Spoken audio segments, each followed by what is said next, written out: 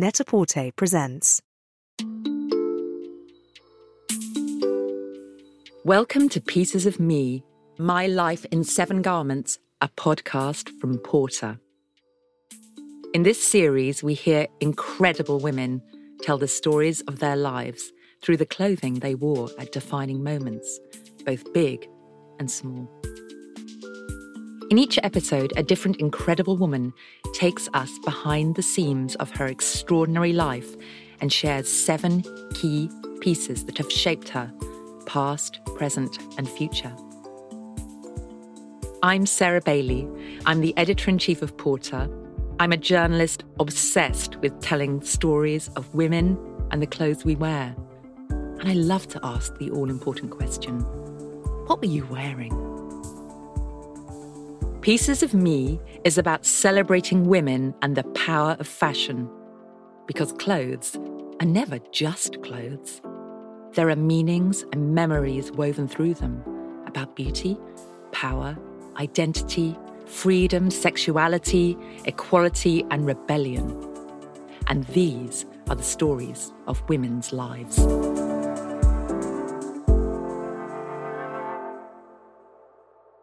Tracee Ellis Ross is an award-winning actor, best known for the boundary-pushing sitcom Blackish, for which she won a Golden Globe for her performance as Dr. Rainbow Johnson in 2017, 44 years after her mother won hers for Lady Sings the Blues.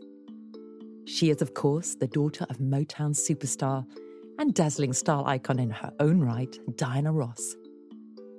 And truly, we could not have chosen a more passionate guest for the first episode of Pieces of Me than Tracee.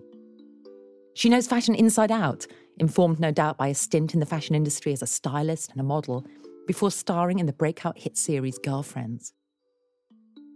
A brilliant raconteur and a bold advocate for social change, no one owns a red carpet moment quite like Tracee.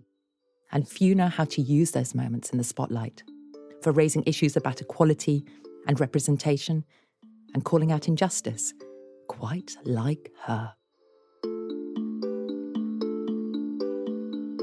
My name is Tracee Ellis Ross, and these are Pieces of Me. I don't know when the navy blue velvet dress appeared in the repertoire of our wardrobe as children, but it appears many times in photographs, which is how I'm aware of it. I was really young when I started loving dressing up. And there's a picture of me at 4 years old or maybe younger in my mom's room wearing her high heels and nothing else. I mean, I loved dressing up. I loved hiding in my mom's quick change booth and watching her change from one gorgeous beaded gown to the next. And so I think that little velvet dress was the beginning of my own wardrobe of dress up and something that was mine. I remember wearing it to the Olympics in Los Angeles in the 80s, I guess it was. I remember wearing it on stage with my mom for a performance that was photographed. And my sister was a gymnast, and so she was doing round-off back handsprings. And I was standing there very shyly on the stage as my sister kind of stands there in this Nadia Comaneci, I just won a perfect 10 stance, and she's wearing a leotard. And I am in this lovely velvet dress that's sort of cinched at the waist, like a Mary Jane dress and a Mary Jane patent leather shoe. And the collar was velvet, but the edge of the collar had a scalloped lace around it. That's the way I remember it. But it was one of the early markers for me of dressing appropriately for an occasion and wearing your best in some of the most important moments of life. In 2000, Tracee landed a role in what turned out to be a game-changing TV show. Girlfriends was a really special time in my life. I don't even know if it was ahead of its time. I think it was always a true and honest representation of the world around us and women who are friends and Black women living their lives, loving each other, loving people. But the core of that friendship was what the show was about. We ran for 8 years. We did 173 episodes. It is one of the places and spaces where I grew up as an actress. I became seasoned as a TV actress. And it taught me so much about the industry. There was a lot that happened during those times. So we did our first season, and we never knew if we were going to get picked up for another season. Now, at the end of doing our 22 or 23 episodes, we would finish the season, and then you would wait to get a pickup notice that would come through your team and your lawyers or whatever, and then you would find out if you were going to come back another year. So I started this tradition that when I finally heard I would get picked up, I would buy myself a gift. And so when I heard I was picked up, there was a Vivienne Westwood store in New York, in Soho, and I went there and I had to trace my foot on a piece of paper because a cobbler actually made, I don't know if this still happens, a cobbler would make the boot and then they would send them to me. And I was like, this is amazing, because I had to wait even more. So Vivienne Westwood is an icon of style, fashion, personal expression, activism, of womanhood, freedom of self. She holds this space that I had followed. I worked in fashion. I was a stylist and a fashion editor. And the pirate boot, to me, was the pinnacle of translation of all of Vivienne Westwood into a practical, wearable life garment. I still wear them, and the toe is all messed up, but they signify and mean something extremely special for me, and I felt like I joined the Cool Kids Club.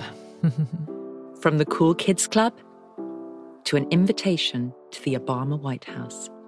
I had watched Barack Obama when he was a senator at the Democratic National Convention, and I started taking notes. I still have the notes. I was sitting in my living room, and I started taking notes because I thought, oh my goodness, I am watching a man who's apparently in politics, who is speaking in a language that I speak in about my life, my career, and what I believe I want from the world.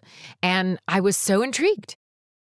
I had no real relationship to politics. I felt like politics was something that did not have anything to do with me. I didn't understand the story. I felt like every time someone was telling a story about politics, it was starting at the end of the story, and I had no idea who the players were, and I couldn't catch up. And he made me think politics was something that not only had something to do with me, but that I was a part of and that I needed to be a part of in order for our country and the system to work. And so in 2007, my cousin was actually working for Obama as a senator, and she reached out and asked if I wanted to campaign. And I was like, I don't even know what that means, but yes. And in that process, I met the Obamas. I had been out to South Carolina, all these different places, and there was a fundraiser in Los Angeles, and I happened to go, and I met him for the first time and created a relationship with them because at the time, I was one of the very early supporters of his campaign and his career and his work. Once he became president, my relationship with them continued, deepened, and to grow. And Mrs. Obama started her mentorship program. The first time I was invited to the White House for her first inaugural mentorship weekend. And it was a very special moment for me for numerous reasons. Obviously, I was being invited to the White House. I was being invited by a woman who already I had great admiration for, an administration that I was in awe of and very pleased to be in the White House. But as the child of somebody who's made such an indelible mark on the world, people often ask, did you feel like you were in her shadow? And I absolutely never did. I always felt like I was raised in her embrace. However, there is inevitably, as a human being in the human experience, my desire to want to be known for me. And because of my mom's huge mark, there are places and ways that you wonder, is the attention on me just because I'm an extension of someone they love, or is it because I have my own thing? So the moment that I received an invitation at the end of a relationship I had built with the person and the people that were in the White House, that it was an invitation because of who I was, it was one of those very special moments. And so I remember walking from the hotel that I was staying at across what is probably the safest park in the world I walked to the White House in my gold dress. It was actually a dress that was gifted to me by Michael Kors. It had a weight to it. It was brocade and had gold thread running through it. And it had kind of a Jackie O collar to it. And I thought it felt elegant, chic, strong, purposeful, and respectful. I thought it sort of ticked all the boxes. And it was one of those moments in my life that I really kind of could feel the air going in my nose. And I was so awake to what I was embarking on as a new chapter in my life and in my career. And it was the beginning of a friendship, but a conversation about being Black women that are taking up space in the world that we are still in dialogue about and that I am honored to be having with her. Cut now to 2016 and a history-making Emmy nod for Tracy's work in Blackish. 2016, I was nominated our second season of Blackish for lead actress in a comedy. And it was the first time in 30-some-odd years that a Black woman had been nominated in that category. And in this day and age, I'm sorry we still have so many firsts, and I understand the celebratory nature around them, but they are also an expression of where we are not.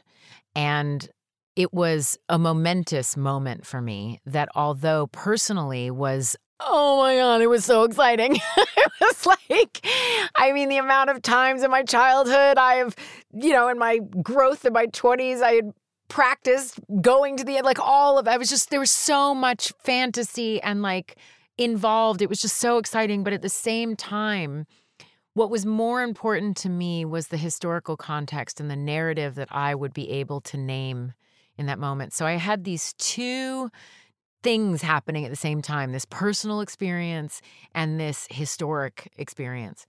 So the dress I chose was important. And I ended up working with my best friend, who is a fashion editor and had been a stylist, Samira Nasser. I'm like a barnacle on her life. We're going nowhere. The two of us are sort of Tweedledee and Tweedledoo. And she worked with me for this moment, which was in and of itself one of the most special things in the world. So she decided that Ralph Lauren, an iconic American designer, would be a really wonderful way to etch me in time and to name that moment as an iconic American moment. And so we created a couture dress with them that was built on me. I made 4 less than 24-hour trips to New York while shooting. I would go, have my fitting, and get back on the plane. It was glorious. It was chiffon white. There was pleating everywhere. It was off one shoulder and on one. It sort of draped across the bodice, across my breasts in a way that just felt so elegant and stunning. And then it swept back the other way and left this little peekaboo of my love handle area / not my belly button in the most tasteful, elegant, and demure way. And then it sort of cascaded off of my rear. And then there was a gentle split that didn't show anything I wouldn't want it to, that space above my knee. And I had these satin glorious shoes that went with it. And it flowed, and it was like wearing air. And at 44 years old, when I was nominated, it was for me a moment of shifting the story that I was waiting to be chosen, and instead choosing myself, my own life, my own dreams, my own experiences, and my own accomplishments. And this dress was like the representation of my own wedding dress as I married my own life, loving myself, and this glorious moment that I had gotten to in my career. And I felt like a goddess. And then the win at the Golden Globes and a stirring speech honoring, in her words, people of color and colorful people. And that Zuhair Murad dress that gave me the sweetest little Betty Boop walk I've ever seen. It was just like boop, boop, boop, boop, boop, boop, boop. And yet I felt so strong and powerful, is the dress that I won the Golden Globe in. for lead actress in a comedy. It felt regal and ornate in all the right ways. It was just like encrusted, beaded, corseted number. What I loved about it is it was constructed but transparent. So it was like the reveal of everything that held it up. You could see it all, which as I talk now is sort of, what that moment was. Like everything, you could see who I was in that moment. My hair was back. I didn't wear any earrings. And the dress was sort of my jewelry, other than my rings, of course. And it was the dress that I wore when I stood on that stage, the same stage that my mother 44 years before had won a Golden Globe. It was the first time since Debbie Allen, good 30 some odd years, since a Black woman had won in that category. And that speech that I gave in that dress is one that named so much that was moving forward for me that I didn't know was ahead. Whenever I'm working on a speech or I have a big moment that's imminent, I often take Instagram off my phone and social media off my phone. I allow myself time to wander, ponder, and be. And that allows things to percolate and emerge that are new ideas and new thoughts that need time.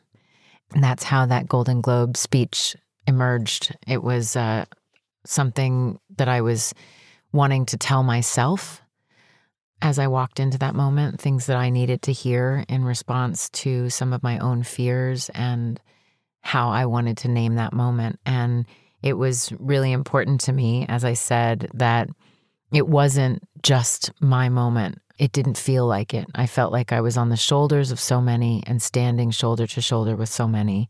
And it felt like, although it was such a personal and exciting moment for me, that it was more about the larger collective and the words, "This is for all the women of color, and colorful people whose stories, ideas, thoughts are not always considered worthy and valid and important. But I want you to know that I see you. We see you." 2018 continued to be a year of extraordinary change as the Time's Up movement saw women in Hollywood and beyond call out sexism and abuse. I was asked to host Jimmy Kimmel, and you have your opening monologue as a host of a late night talk show. And so I thought, well, what to do with my opening monologue? And when I had hosted the American Music Awards, I had wanted to do a nursery rhyme about inappropriate male behavior. And it didn't work for the 3 minutes I had for the opening of the American Music Awards, and shortly thereafter came this hosting gig for Jimmy Kimmel, and I wanted to use it in the same way. And so we wrote an adult children's book called Handsy Man, which basically laid out in a nursery rhyme form the basics of inappropriate behavior, which for some reason, some people seemed confused about. And I was able to frame it with my feelings about where we were in our culture and the importance of it, and that this was not a celebrity issue, but instead a global concern and a global issue that needed to be addressed and looked at seriously and not written off. So, what does one wear to host a late night talk show and speak of such things?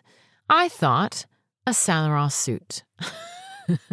A kick-ass, hard-edged suit with a soft satin pink tie. And that suit has become one of my pieces of armor, in all honesty.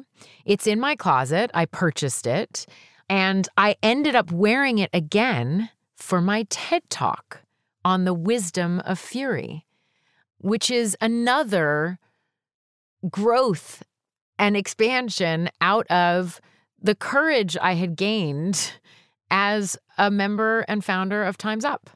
And this suit holds a lot of strength for me and makes me feel a little bit like a superhero, like an Amazonian goddess superhero. Doing the TED Talk was probably the scariest thing I've ever done in my life. Hosting Jimmy Kimmel Live, I got nervous, but the truth is I'm used to being nervous. It's a part of my career, and it doesn't stop me. I just make space for it. I've hosted the American Music Awards live. Didn't scare me.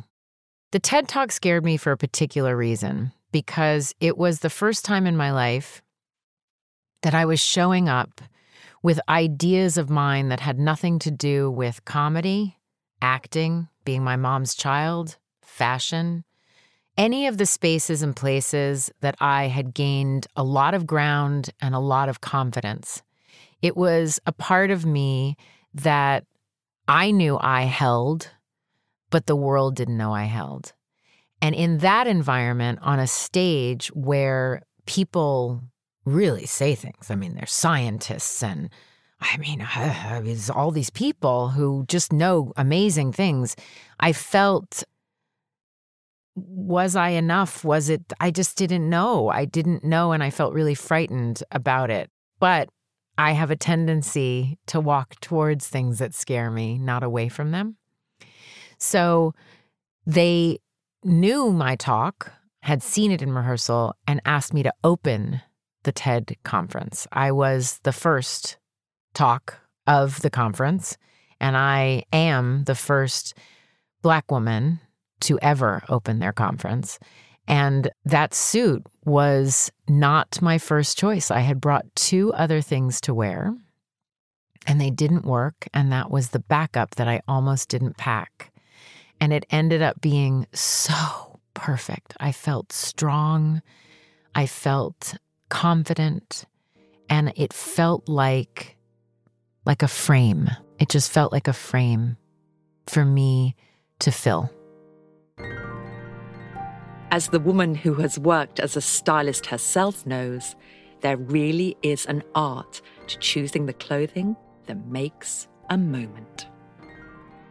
This Valentino Couture piece of art could be described by someone fearful as an oversized duvet.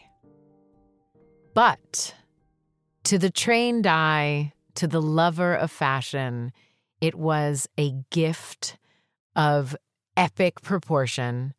It was the answer to all of my childhood fashion dreams.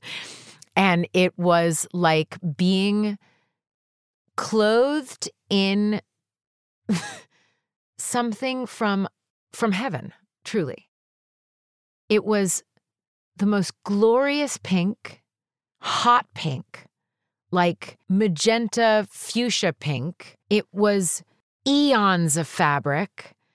And underneath the frame that it created around my shoulders was this pleated bodice that just fit me like a dream.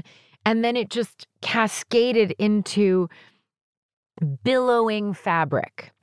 And everything in me knew that that was the dress I wanted to wear. I mean, I saw it on the runway and I was like, I felt like you could change its shape. It could morph into a covering or a reveal. It was like being a butterfly. You know, you could sort of turn yourself into the cocoon or let yourself fly with your gorgeous and glorious wings. And I wore it on the red carpet for the Emmys. And I will tell you that I did not have any fear until I got on the carpet, because people's response was so bizarre. Everyone was like, oh my God, that is quite a dress. Ooh! I mean, people were making the craziest sounds. It was like, do I look like a joke? Like, I couldn't figure out what people's response was. It was crazy, to the point that my friend Anna, who comes with me to almost all of these events, one of my best friends, I was like, are people laughing at me? And she was like, no. And I was like, no, but seriously, what's happening? She's like, I don't think anyone's seen a dress so beautiful. And I was like, okay, because it's a little disconcerting how people are responding to me. I was like, after the 4th one, I was like, what's happening? It was one of the most special moments I've ever, I mean, looking back at the pictures, I'm just like, oh my God, it was a dream. It was a dream. And that moment was just exuberant. It was truly exuberant. And I think it marked the beginning of a lot of pink and was like a coming out party for my love of pink. You know, my given birth certificate name is Tracy Joy Silberstein. And I like to say that it's my natural state. But there is a revolutionary aspect to joy, especially as a Black woman. And so much in the wallpaper of our lives that has portrayed Black women has been associated with struggle. But I believe that our joy and that ability to thrive is the most revolutionary thing one can do. That's Tracee Ellis Ross, an ode to joy in the biggest pink Valentino poof gown you've ever seen. I just love her ability to claim the spotlight and then use it to make us laugh, cry, examine our own privilege. I also love the way she claims the right to dress with unapologetic joy. It's my natural state, is how she puts it. Bring it on, Tracee Ellis Ross.